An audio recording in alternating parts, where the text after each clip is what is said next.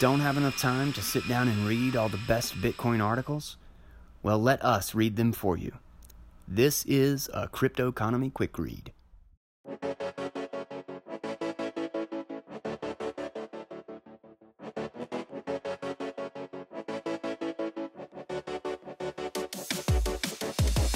Alright crew, welcome back to the show. We are jumping right back into Shelling Out the Origins of Money by Nick Szabo. This will be part 3 of 4.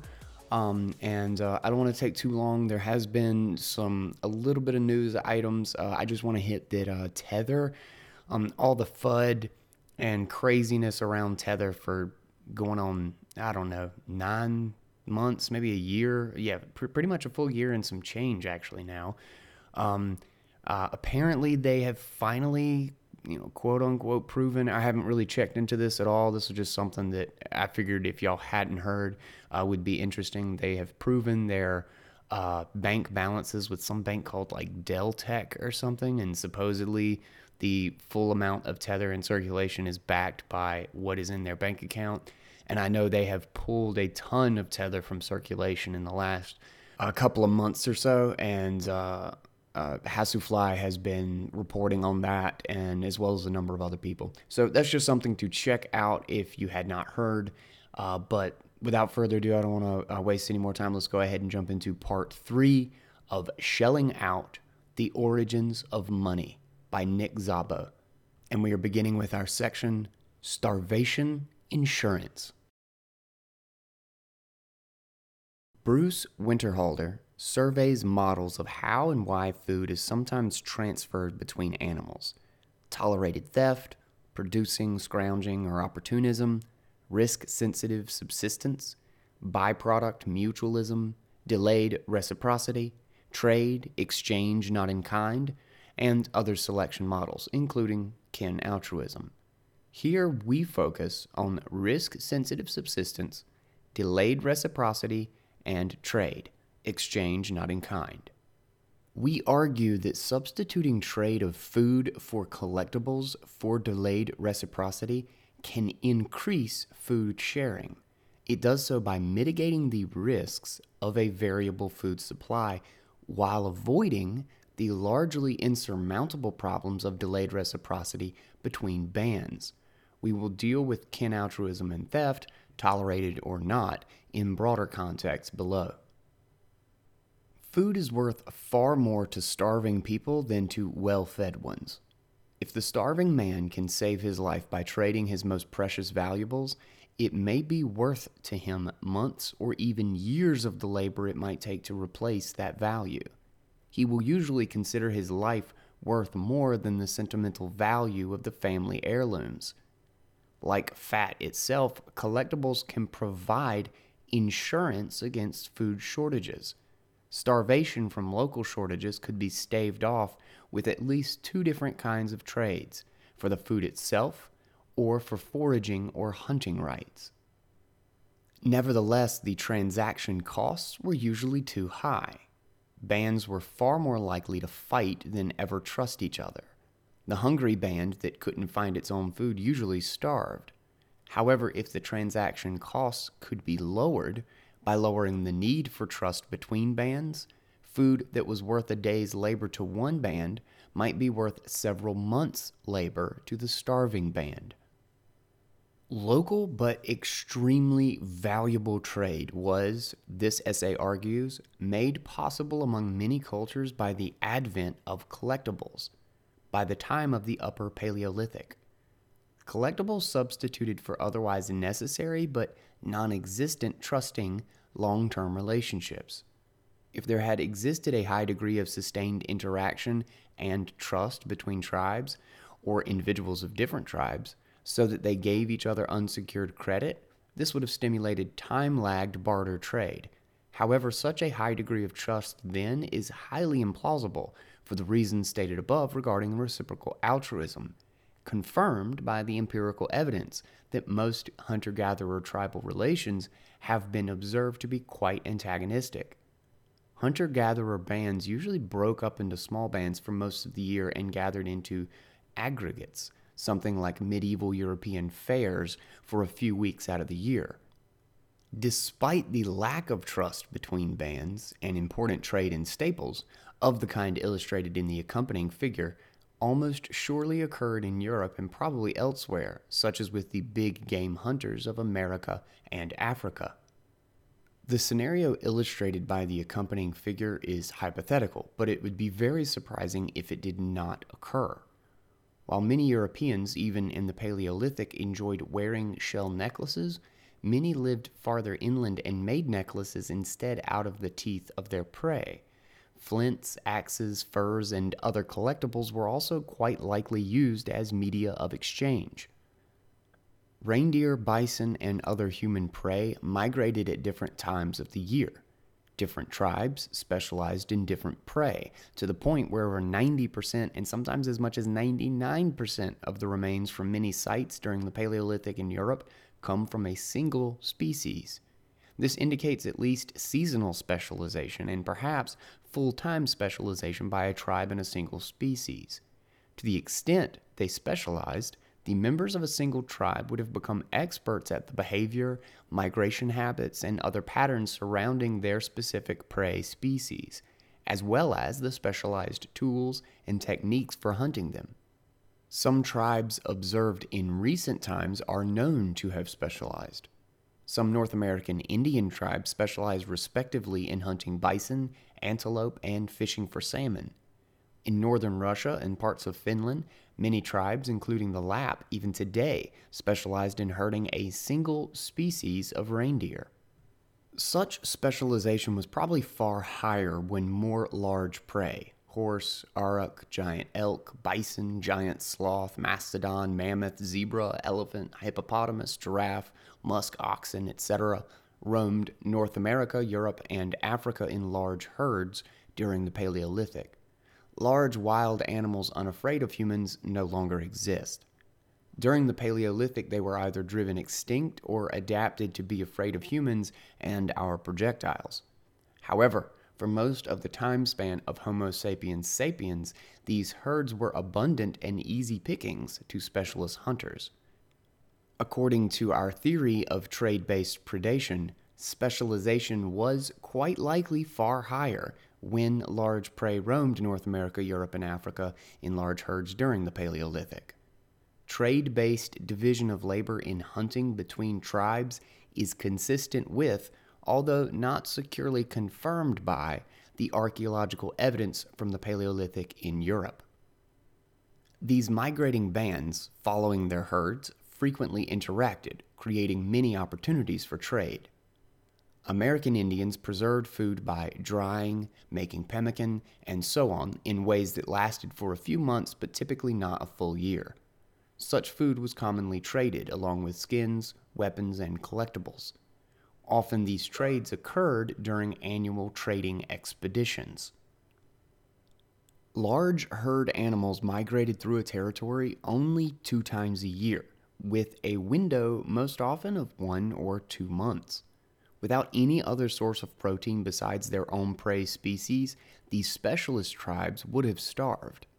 The very high degree of specialization demonstrated in the archaeological record could only have occurred if there was trade. Thus, even if the time offset barter of meat were the only kind of trade, this is quite sufficient to make the use of collectibles worthwhile. The necklaces, flints, and any other objects used as money circulate in a closed loop, back and forth, in roughly equal amounts, so long as the value of meat traded remains roughly equal. Note that it is not enough for the theory of collectibles put forth in this paper to be correct, that single beneficial trades were possible. We must identify closed loops of mutually beneficial trades. With closed loops, the collectibles continue to circulate, amortizing their costs. As mentioned, we know from archaeological remains that many tribes specialized in a single large prey species. This specialization was at least seasonal. If there was extensive trade, it could have been full-time. Becoming experts in the habits and migration patterns and best methods of taking down, a tribe reaped enormous productive benefits. These benefits, however, would normally be unattainable, for specializing in a single species meant going without food most of the year. Division of labor between tribes paid off, and trade made it possible. The supply of food would nearly double from trade just between two complementary tribes. There were, however, rather than two prey species, often up to a dozen that migrated through most hunting territories in areas like the Serengeti and the European steppe. The amount of meat available to a species specializing tribe would thus likely more than double with such trade among a handful of neighboring tribes. On top of this, the extra meat would be there when needed most, when the meat from a tribe's own species prey would already have been eaten, and without food, the hunters would starve. Thus, there were at least 4 gains, or sources of surplus, from a trade cycle as simple as 2 prey species and 2 non-simultaneous but offsetting trades. These gains are distinct but not necessarily independent. 1. An available source of meat at a time of the year when one would otherwise starve. 2. An increase in the total supply of meat. They traded the surplus beyond what they could eat immediately or store. What they didn't trade would have gone to waste. 3. An increase in the variety of nutrition from meat by eating different kinds of meat. And 4. Increased productivity from specialization in a single prey species. Making or saving collectibles to trade for food itself was not the only way to ensure against bad times. Perhaps even more common, especially where large prey items were not available, was territoriality combined with trade in foraging rights. This can be observed even in some of the remnants of hunter-gatherer culture that exist today. The Kung San of southern Africa, like all other modern remnants of hunter-gatherer cultures, live on marginal lands. They have no opportunity to be specialists, but must take the meager remnants available. They may thus be rather uncharacteristic of many ancient hunter-gatherer cultures, and uncharacteristic of the original Homo sapiens sapiens, which first seized the luscious lands and best game routes from Homo sapiens neanderthalis, and only much later drove the Neanderthals from marginal lands. Yet, despite their severe ecological handicap, the Kung used collectibles as items of trade. Like most hunter-gatherers, the Kung spent most of the year in small, dispersed bands and a few weeks of the year in an aggregate with several other bands. Aggregation is like a fair with added features. Trade is accomplished, alliances are cemented, partnerships strengthened, and marriages transacted.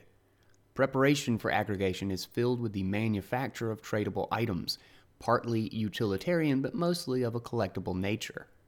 The exchange system, called by the Kung Haksaro, involves a substantial trade in beaded jewelry, including ostrich shell pendants, quite similar to those found in Africa 40,000 years ago. One of the main things the Kung buy and sell with their collectibles are abstract rights to enter another band's territory and hunt or gather food there.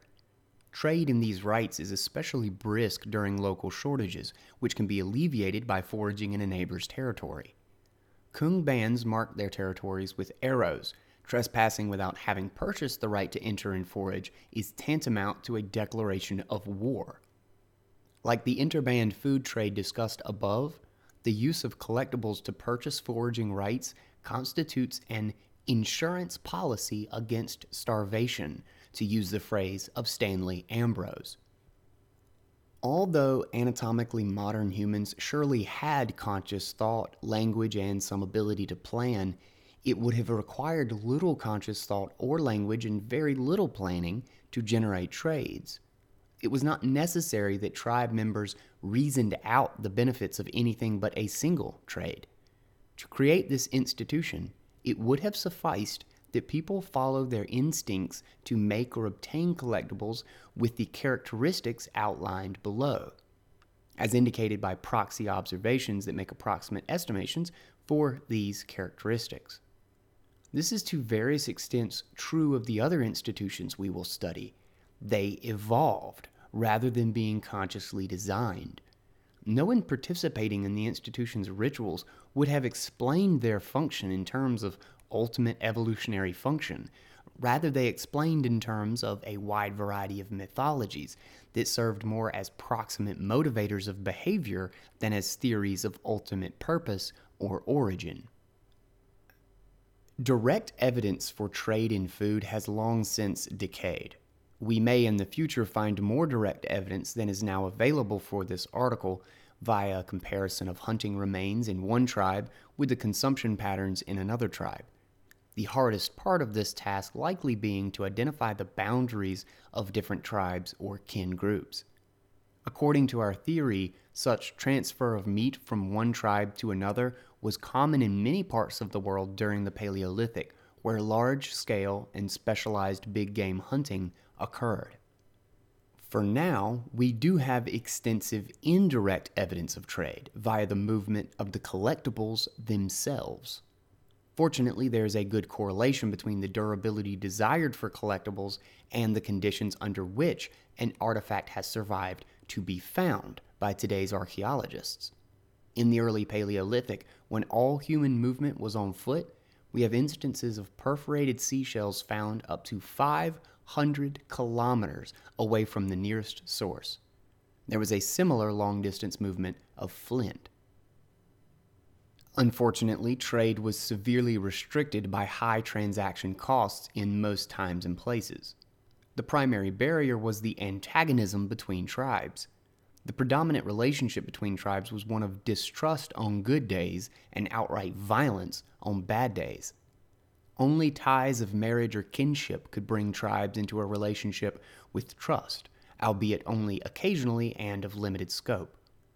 The poor ability to protect property, even collectibles worn on the person or buried in well-hidden caches, meant that collectibles had to amortize their costs in a few transactions. Trade was thus not the only kind of wealth transfer, and probably not the most important kind during the long human prehistory where high transaction costs prevented the development of the kinds of markets, firms, and other economic institutions we now take for granted. Underneath our great economic institutions are far more ancient institutions that also involved wealth transfer. In prehistoric times, the main kinds of wealth transfer. All of these institutions distinguished Homo sapiens sapiens from previous animals. We now turn to one of the most basic kinds of wealth transfer that we humans take for granted but other animals do not have: passing wealth onto the next generation. Kin altruism beyond the grave. Coincidence in time and locale of supply and demand for trade was rare, so much so that most kinds of trades and trade-based economic institutions we now take for granted could not exist. Even more unlikely was the triple coincidence of supply with demand with a major event for a kin group: the formation of a new family, death, crime, or victory or defeat in war. As we shall see, clans and individuals greatly benefited from a timely transfer of wealth during these events. Such wealth transfer, in turn, was much less wasteful when it was the transfer of a store of wealth more durable and general than consumables or tools designed for other purposes. The demand for a durable and general store of wealth for use in these institutions was thus even more urgent than for trade itself. Furthermore, the institutions of marriage, inheritance, dispute resolution, and tribute may predate intertribal trade, and involved for most tribes a greater transfer of wealth than trade. These institutions thus, more than trade, served as the motivator and incubator of the earliest primitive money. In most hunter-gatherer tribes, this wealth came in a form that strikes us preposterously wealthy moderns as trivial: a collection of wooden utensils, flint and bone tools and weapons, shells on strings, perhaps a hut, and in colder climates, some mangy furs. Sometimes it could all be carried on the person. Nevertheless, these motley assortments were wealth for a hunter-gatherer no less than real estate, stocks, and bonds are wealth for us. To the hunter-gatherer, tools and sometimes warm clothes were necessary for survival. Many of the items were highly valued collectibles that ensured against starvation, purchased mates, and could substitute for massacre or starvation in event of war and defeat. The ability to transfer the capital of survival to one's descendants was another advantage Homo sapiens sapiens had over previous animals. Furthermore, the skilled tribesman or clan could accumulate a surplus of wealth from the occasional but cumulative over a lifetime trade of surplus consumables for durable wealth, especially collectibles.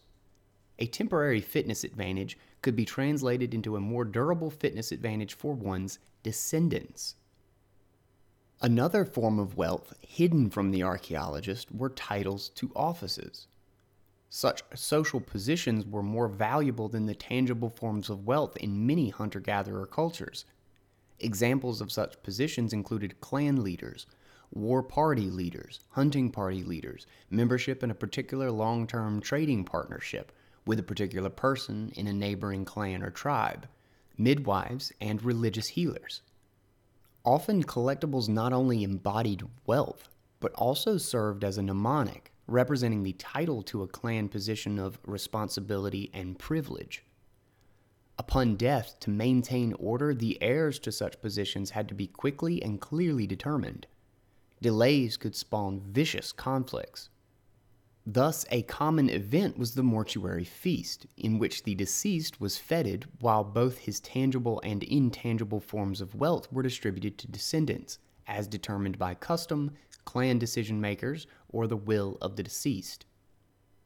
Other kinds of free gifts were quite rare in pre-modern cultures, as Marcel Mauss and other anthropologists have pointed out. Seemingly free gifts, in fact, implicitly invoked an obligation in the recipient. Before contract law, this implicit obligation of the gift, along with community dishonor and punishments ensuing if the implicit obligation was not met, was perhaps the most common motivator of reciprocation in delayed exchange, and is still common in the variety of informal favors we do for each other. Inheritance and other forms of kin altruism were the only widely practiced forms of what we moderns would call gift proper, namely a gift that imposed no obligation on the recipient. Early Western traders and missionaries, who often saw natives as childish primitives, sometimes called their tribute payments gifts and trades gift exchanges, as if they bore more resemblance to the Christmas and birthday present exchanges of Western children than to the contractual and tax obligations of adults. Partly this may have reflected prejudice, and partly the fact that in the West by that time, obligations were usually formalized in writing, which the natives lacked. Westerners thus usually translated the rich variety of words natives had for their exchange institutions, rights, and obligations as gift. 17th century French settlers in America were thinly scattered among much larger populations of Indian tribes, and often found themselves paying tribute to these tribes. Calling these payments gifts was a way for them to save face with other Europeans who faced no such necessity and found it cowardly. Mauss and modern anthropologists have unfortunately kept this terminology. The uncivilized human is still like a child, but now innocent like a child, a creature of moral superiority who would not stoop to our kind of base, cold-blooded economic transactions. However, in the West, especially in the official terminology used for our laws covering transactions, a gift refers to a transfer that imposes no obligation. When coming across anthropological discussions of gift exchange, these caveats should be kept in mind. Modern anthropologists are not at all referring to the free or informal gifts we commonly refer to in our modern use on the term gift. They are rather referring to any of a wide variety of often quite sophisticated systems of rights and obligations involved in wealth transfers. The only major transactions in prehistoric cultures similar to our modern gift in that it was neither itself a widely recognized obligation nor imposed any obligation on the recipient, were parents or maternal kin caring for their children and inheritance. An exception was that inheriting title to a position imposed the responsibilities of the position on the heir, as well as its privileges. Inheritance of some heirlooms might proceed for several generations uninterrupted, but it did not by itself form a closed loop of collectibles transfers. Heirlooms were only valuable if they eventually got used for something else. They often were used in marriage transactions between clans that could form closed-loop cycles of collectibles. The family trade. An early and important example of a small closed-loop trade network made possible by collectibles involves the much higher investment humans make in raising offspring than our primate relatives, and the related human institution of marriage. Combining arrangements of long-term matches for mating and child raising, negotiated between clans, with wealth transfer, marriage is a human universal and probably dates back to the first Homo sapiens sapiens. Parental investment is a long-term and almost one-shot affair. There is no time for repeated interactions. Divorce from a negligent father or unfaithful wife usually represented several years of time wasted, in genetic fitness terms, by the jilted party. Fidelity and commitment to the children were primarily enforced by in-laws, the clan. The marriage was the contract between clans that usually included such promises of fidelity and commitment as well as wealth transfer. The contributions a man and a woman will bring to a marriage are seldom equal. This was even more true in an era when mate choice was largely determined by clans and the population from which clan leaders could choose was quite small. Most commonly, the woman was considered more valuable, and the groom's clan paid a bride price to the bride's clan. Quite rare in comparison was dowry, a payment by the bride's clan to the new couple. Mostly this was practiced by upper classes of monogamous but highly unequal societies in medieval Europe and India, and was ultimately motivated by the far greater reproductive potential of upper-class sons than upper-class daughters in those societies. Since literature was mostly written about upper classes, dowry often plays a role in European traditional stories. This does not reflect its actual frequency across human cultures. It was quite rare. Marriages between clans could form a closed cycle of collectibles. Indeed, two clans exchanging partners would be sufficient to maintain a closed loop, as long as brides tended to alternate. If one clan was wealthier in collectibles from some other kind of transfer, it could marry more of its sons to better brides in monogamous societies, or a greater number of brides in polygamous societies. In a loop involving only marriages, primitive money would simply serve to replace the need for memory and trust between clans over a long period of delay between unbalanced transfers of reproductive sources. Like inheritance, lawsuit, and tribute, marriage requires a triple coincidence of the event, in this case the marriage, with supply and demand. Without a transferable and durable store of value, the current ability of a groom's clan to supply the current desires of the bride's clan to a large enough degree to make up the value mismatch between bride and groom, while also satisfying the political and romantic constraints of the match, were quite unlikely to be well satisfied. One solution is imposing an ongoing service obligation from the groom or his clan to the bride's clan. This occurs in about 15% of known cultures. In a much larger number, 67%, the groom or groom's clan pays the bride's clan a substantial amount of wealth. Some of this bride price is paid in immediate consumables, in plants to be gathered, harvested, and animals slaughtered for the marriage feast. In herding or agricultural societies, much of the bride price is paid in livestock, a long-lasting form of wealth. The balance, and usually the most valuable portion of the bride price in cultures without livestock, is paid with what are usually the most valuable family heirlooms, the rarest, costliest, and most durable pendants, rings, and so on. The Western practice of the groom giving the bride a ring and a suitor giving a maiden other kinds of jewelry was once a substantial transfer of wealth and was common in many other cultures.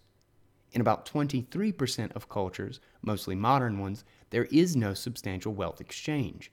In about 6% of cultures, there is mutual exchange of substantial wealth between bride and groom clans. In only about 2% of cultures does the bride's clan pay the new couple a dowry. Unfortunately, some wealth transfers were a far cry from the altruism of the inheritance gift or the joy of marriage. Quite the opposite in the case of tribute. The spoils of war. All right, and there we have it. That will close out part 3 of Shelling Out, the Origins of Money. I don't want to talk too much about this because we'll be jumping right back into part 4 tomorrow to finish this whole piece out with the spoils of war, disputes and remedies, attributes of collectibles, and his conclusion.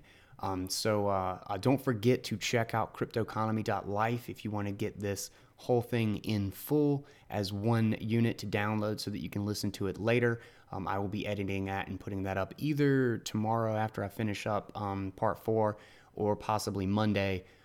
When I get back to it, I'll be heading out for the weekend, so I won't be here to work on it if I don't finish it tomorrow. Okay, guys. Thank you so much for listening. Do not forget to follow Nick Szabo on Twitter and check out the Nakamoto Institute. As always, I will have the same links available in this one as with the previous 2 parts.